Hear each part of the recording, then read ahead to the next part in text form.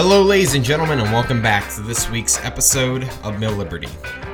I'm your host, Caleb Franz. This is the voice of liberty for a new generation. We are thrilled to have you here this week. Welcome back to the program. Happy 2018. It's a new year, and we are very excited about many of the things that we have in store for you coming up.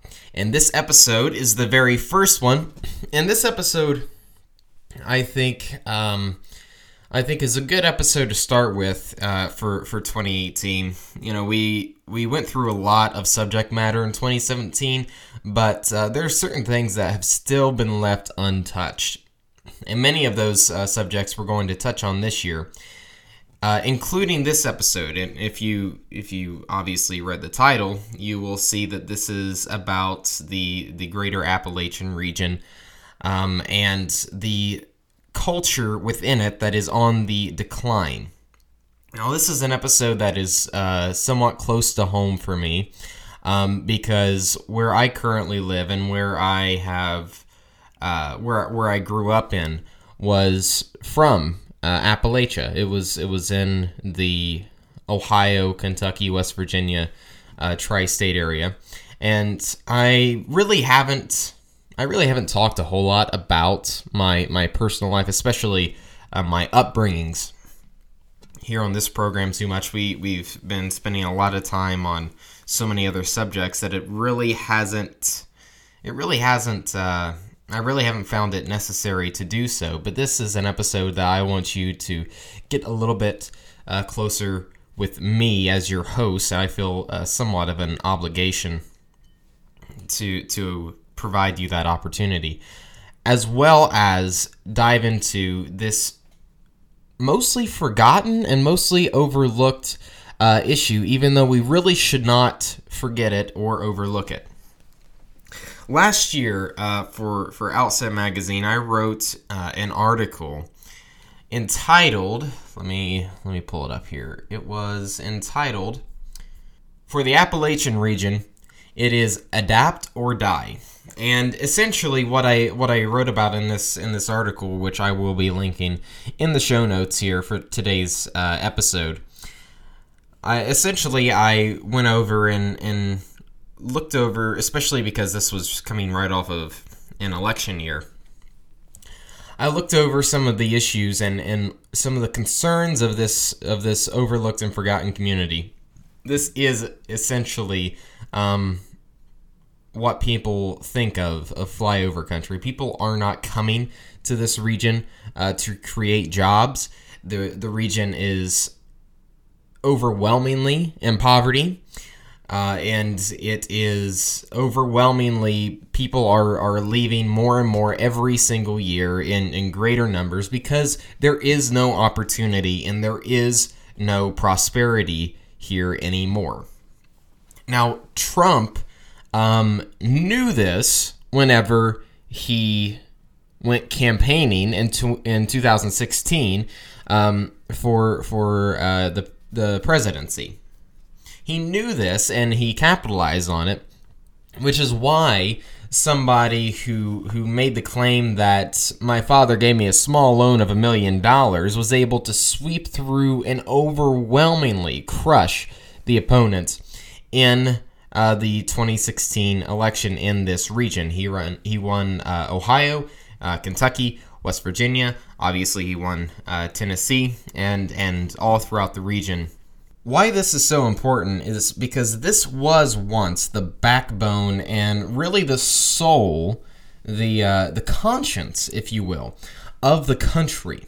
And this is something that's very important to me because I have friends and I have family who live here, and I love the spirit and the integrity and the just good-hearted nature of the people who live here, and they deserve just as much of a chance at prosperity as the rest of the country does. Some of it, however, is in fact a self-inflicted wound. Many of the issues and the problems simply come from the fact and the mindset that many of them do not want to change. Many of them do not want to see the way out, the way up. Some other things, however, is something that comes externally, and a little bit even is a little bit of a mixture of both. And once you fix one, it becomes a lot easier to fix the other. And I want to touch on that on today's episode. What can we learn? There are three major points that I want to get into. One is, what can we learn from the downfall of this region for the country as a whole?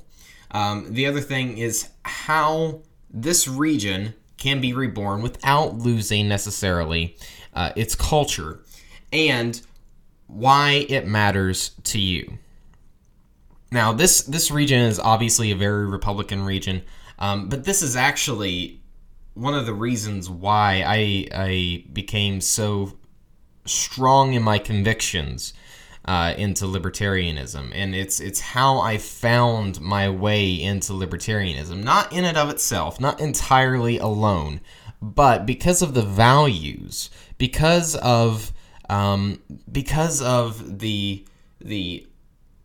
unyielding principles of understanding what's right and what's wrong, and knowing that you are never supposed to compromise on those principles.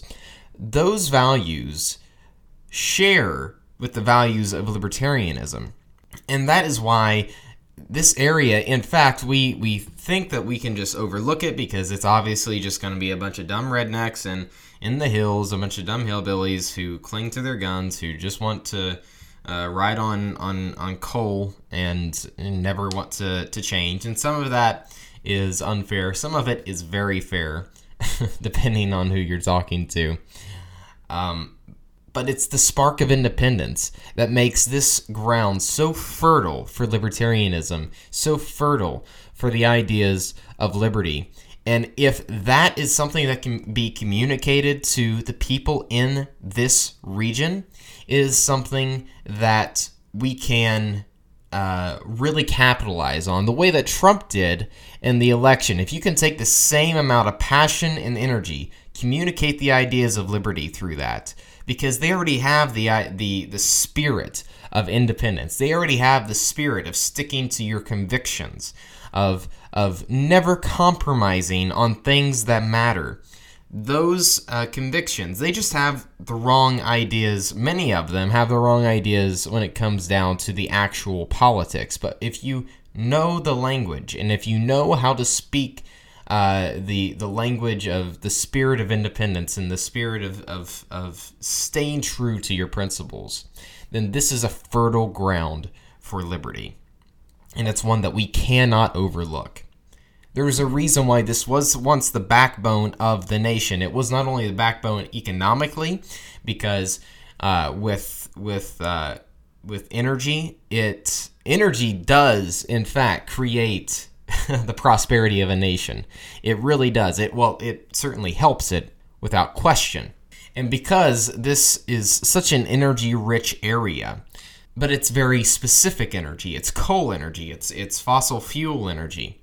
A lot of people have relied on that single energy because nobody really prepared for anything to happen to it. Nobody really prepared for the industry to change. And that's really the first mistake. That's the first major downfall of any region, is to put all your eggs in one basket. That's the first lesson that you can apply within your own life when looking at a region like the Appalachian region, is don't put all your eggs in one basket. Also, be prepared to understand that competition is real outside of this area. Competition is incredibly real, and you have to be prepared for that. You have to be able to adapt to the changing times. You don't, and this is where a lot of people get mixed up, you do not have to compromise on the values or the principles that have made your area, have made your region, have made your family, have made yourself so great. You don't have to compromise on those principles in order to create a truly rich culture. one single industry or one single way of life, that needs to be known that while it may bring your area prosperity at one point in time, that isn't going to always be the case. Competition will rise up, and that is exactly what has happened. Some of it has been through the market. Some of it has been through the government. Some of it is because the government is trying to, at times, trying to force coal out of existence, which is why when Hillary Clinton said in the 2016 election that she'll be putting a lot of coal miners out of work and a lot of coal mines out of businesses, that really resonated and that really spoke to this region. And honestly, I can understand why. Because it's not the government's place to try to put certain businesses, regardless of what their environmental or energy policy may be, it's not the government's place to put those certain businesses out of work. It's also not the government's place to help salvage certain businesses or certain industries. And that, in and of itself, was the major split and the major divide in the 2016 election in this region. And that still resonates today. It is a split and a divide between the people who are like Trump, who really resonate with Trump's message, who says the government needs to help the coal country out because it is the backbone of the country. And that's a message I understand, but it's a solution that is wrong.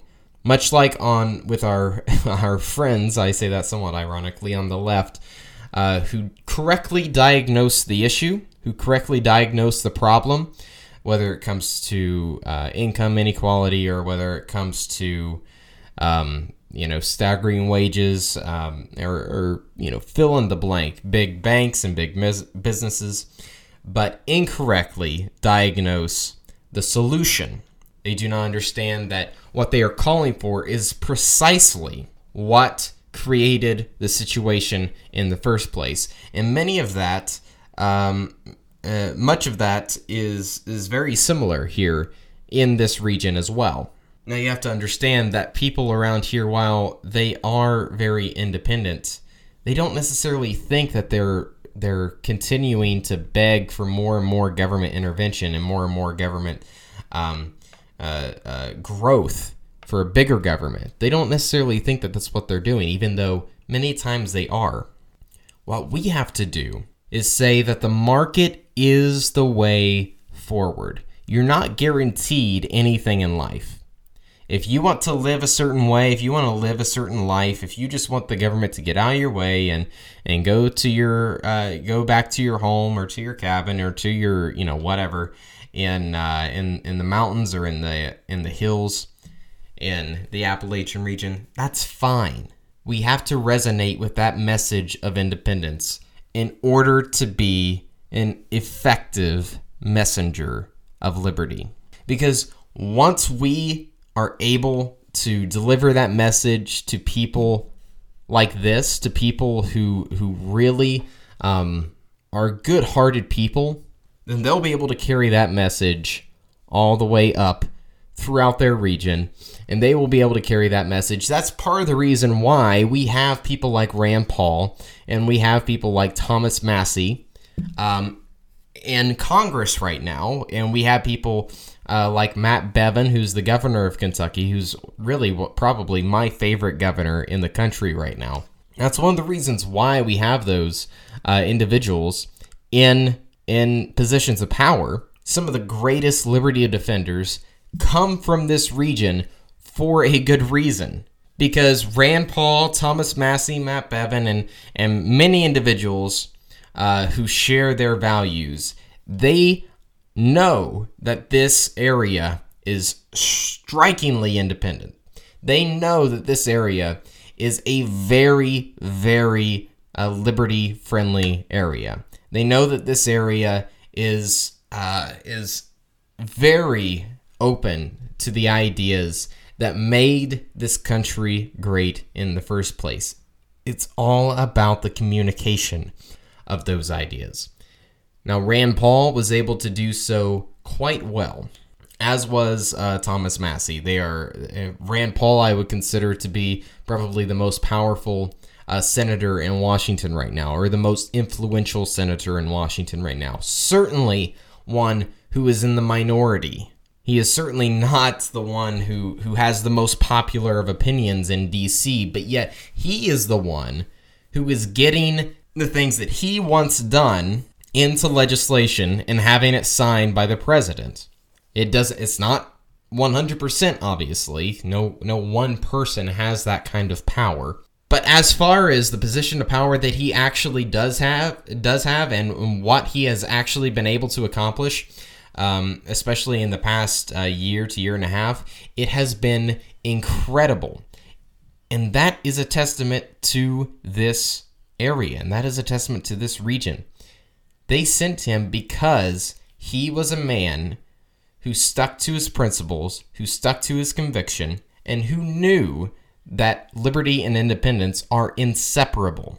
We have to do much like what Rand Paul did, and much like what Thomas Massie did, in order to effectively communicate those messages. Separate the Trump personality and separate the dogma. I mean, yes, obviously, when it comes down to it, it's very hard to get past the partisan politics, the partisanship of politics, the fact that it's either Team Red or Team Blue. But if you just talk about the ideas, and if you just talk about the issues and forget the rest of it, if you're able to break through and break past that partisan message, that is what is truly effective. In 2015, and here I'm going to read just a little bit about the state of Appalachia from the article I wrote about a year ago, actually this month. In 2015, MarketWatch ranked Charleston, West Virginia, and Huntington, West Virginia, tri-state metro areas as the second and first most miserable areas in the country. In Huntington alone, the well-being index is reported at a mere 59.5%. There's a 40% obesity rate in this area. And sadly, no other metro area scored worse off in emotional health and stability, making depression all too common. For me, this hit home in particular. On one hand, it's very easy to blame Washington, D.C. for many of the troubles. And throughout the Obama administration, many of the troubles that they faced did, and in fact, come from Washington, D.C. It came from the regulatory burdens that the Obama administration, especially through the EPA, put on many of the coal mines and many of the businesses throughout the region. Because this was what kept the region afloat. It gave people jobs. It gave people livelihoods and families.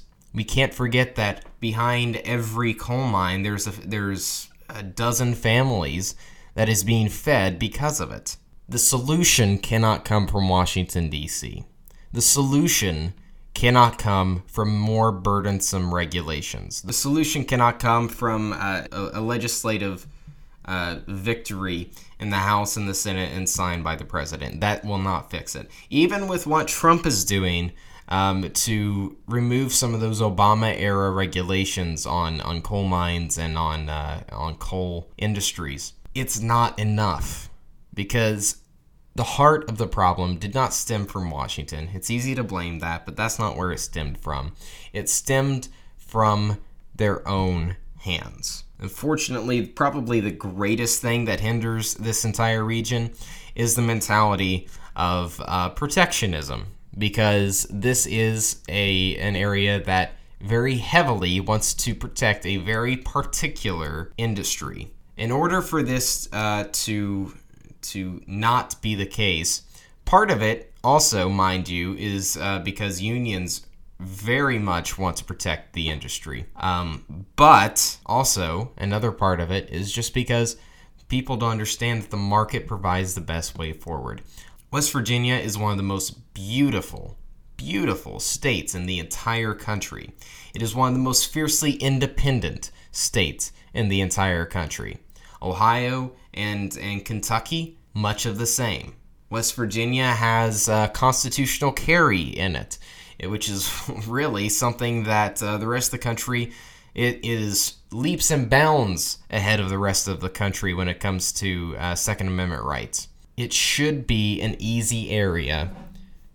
It has so many natural resources beyond just coal. It should be such an easy area to be able to allow to flourish. But because so many people want to put all their eggs in one basket, that is killing the area. In order for the region to grow, and likewise in order for the country to grow, while yes, removing government regulations certainly help, it comes down to what are the people willing to do. If people understand, and this is where we come in as libertarians, if people understand that liberty is the only way forward, it is the only way for prosperity, it's the only way for well-being, and yes, there is risk, but it comes with the turf.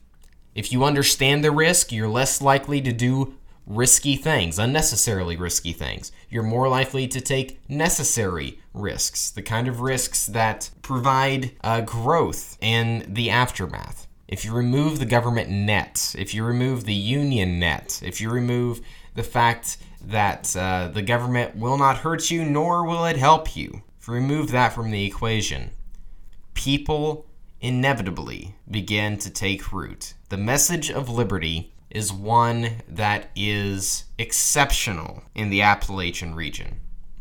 It's one that helped build my spirit and helped build my convictions, and it's helped me understand the difference in right and wrong, especially in the political landscape growing up here in this region. It has sent some of the biggest game changers in modern day politics into power. It is able to turn itself around only if it lets itself, and only if we are able to communicate that message effectively. All right, so there is a little bit of a shorter one today just because it's a new year and we're just getting started. We have several episodes to get into. This month we're going to have an episode on Bitcoin here in a couple weeks, and it's very fun with Jeffrey Tucker. We're bringing him back for a third time. He's the first three-time guest that we've had, I believe, actually. And we have a very fun discussion with that. I'm also going to be doing a fun little episode on monopolies. And I'm very excited about this one because it's, again, one that we haven't really touched on. Yet it's very important, especially with industries such as Disney. There's a lot of talk about Disney becoming a monopoly, about Amazon becoming a monopoly, and the likes. And I'm going to take a little bit of a different approach on that. Next month, just a little bit of a preview throughout the year. Next month, we're going to continue with more guests and more subject matter for President's Day next month. You're really going to love President's Day because I'm going to, for every year for President's Day from here on out, I'm going to pick a president and just completely turn him inside out. Just completely tear away the perceived legacy, the perceived high horse that he was on, that most of society perceives him, and just show you what kind of a person whichever president we do for whichever President's Day. This year it's going to be Teddy Roosevelt, and I am very excited about that one because that guy is not that great, despite so many people, especially in the conservative circles, like to make him out to be. And then we will be at LibertyCon in March, so we have a very full and very exciting and early spring in the first section of the new year. So be sure to stay tuned and share with your family and with your friends. I'm very excited to get started with you in this new year. Let's do this. So without further ado, you know the drill. You can follow me at Caleb Franz on Twitter. You can follow the show at Milliberty on Twitter. And you can, of course, subscribe to us on iTunes so that you will never miss an episode, nor will you miss an update. Please subscribe to us on iTunes. You have no idea how much that helps us and helps us grow. We have some very exciting developments coming up in the next month or two, so stay tuned for all those. But until next week, we shall see you.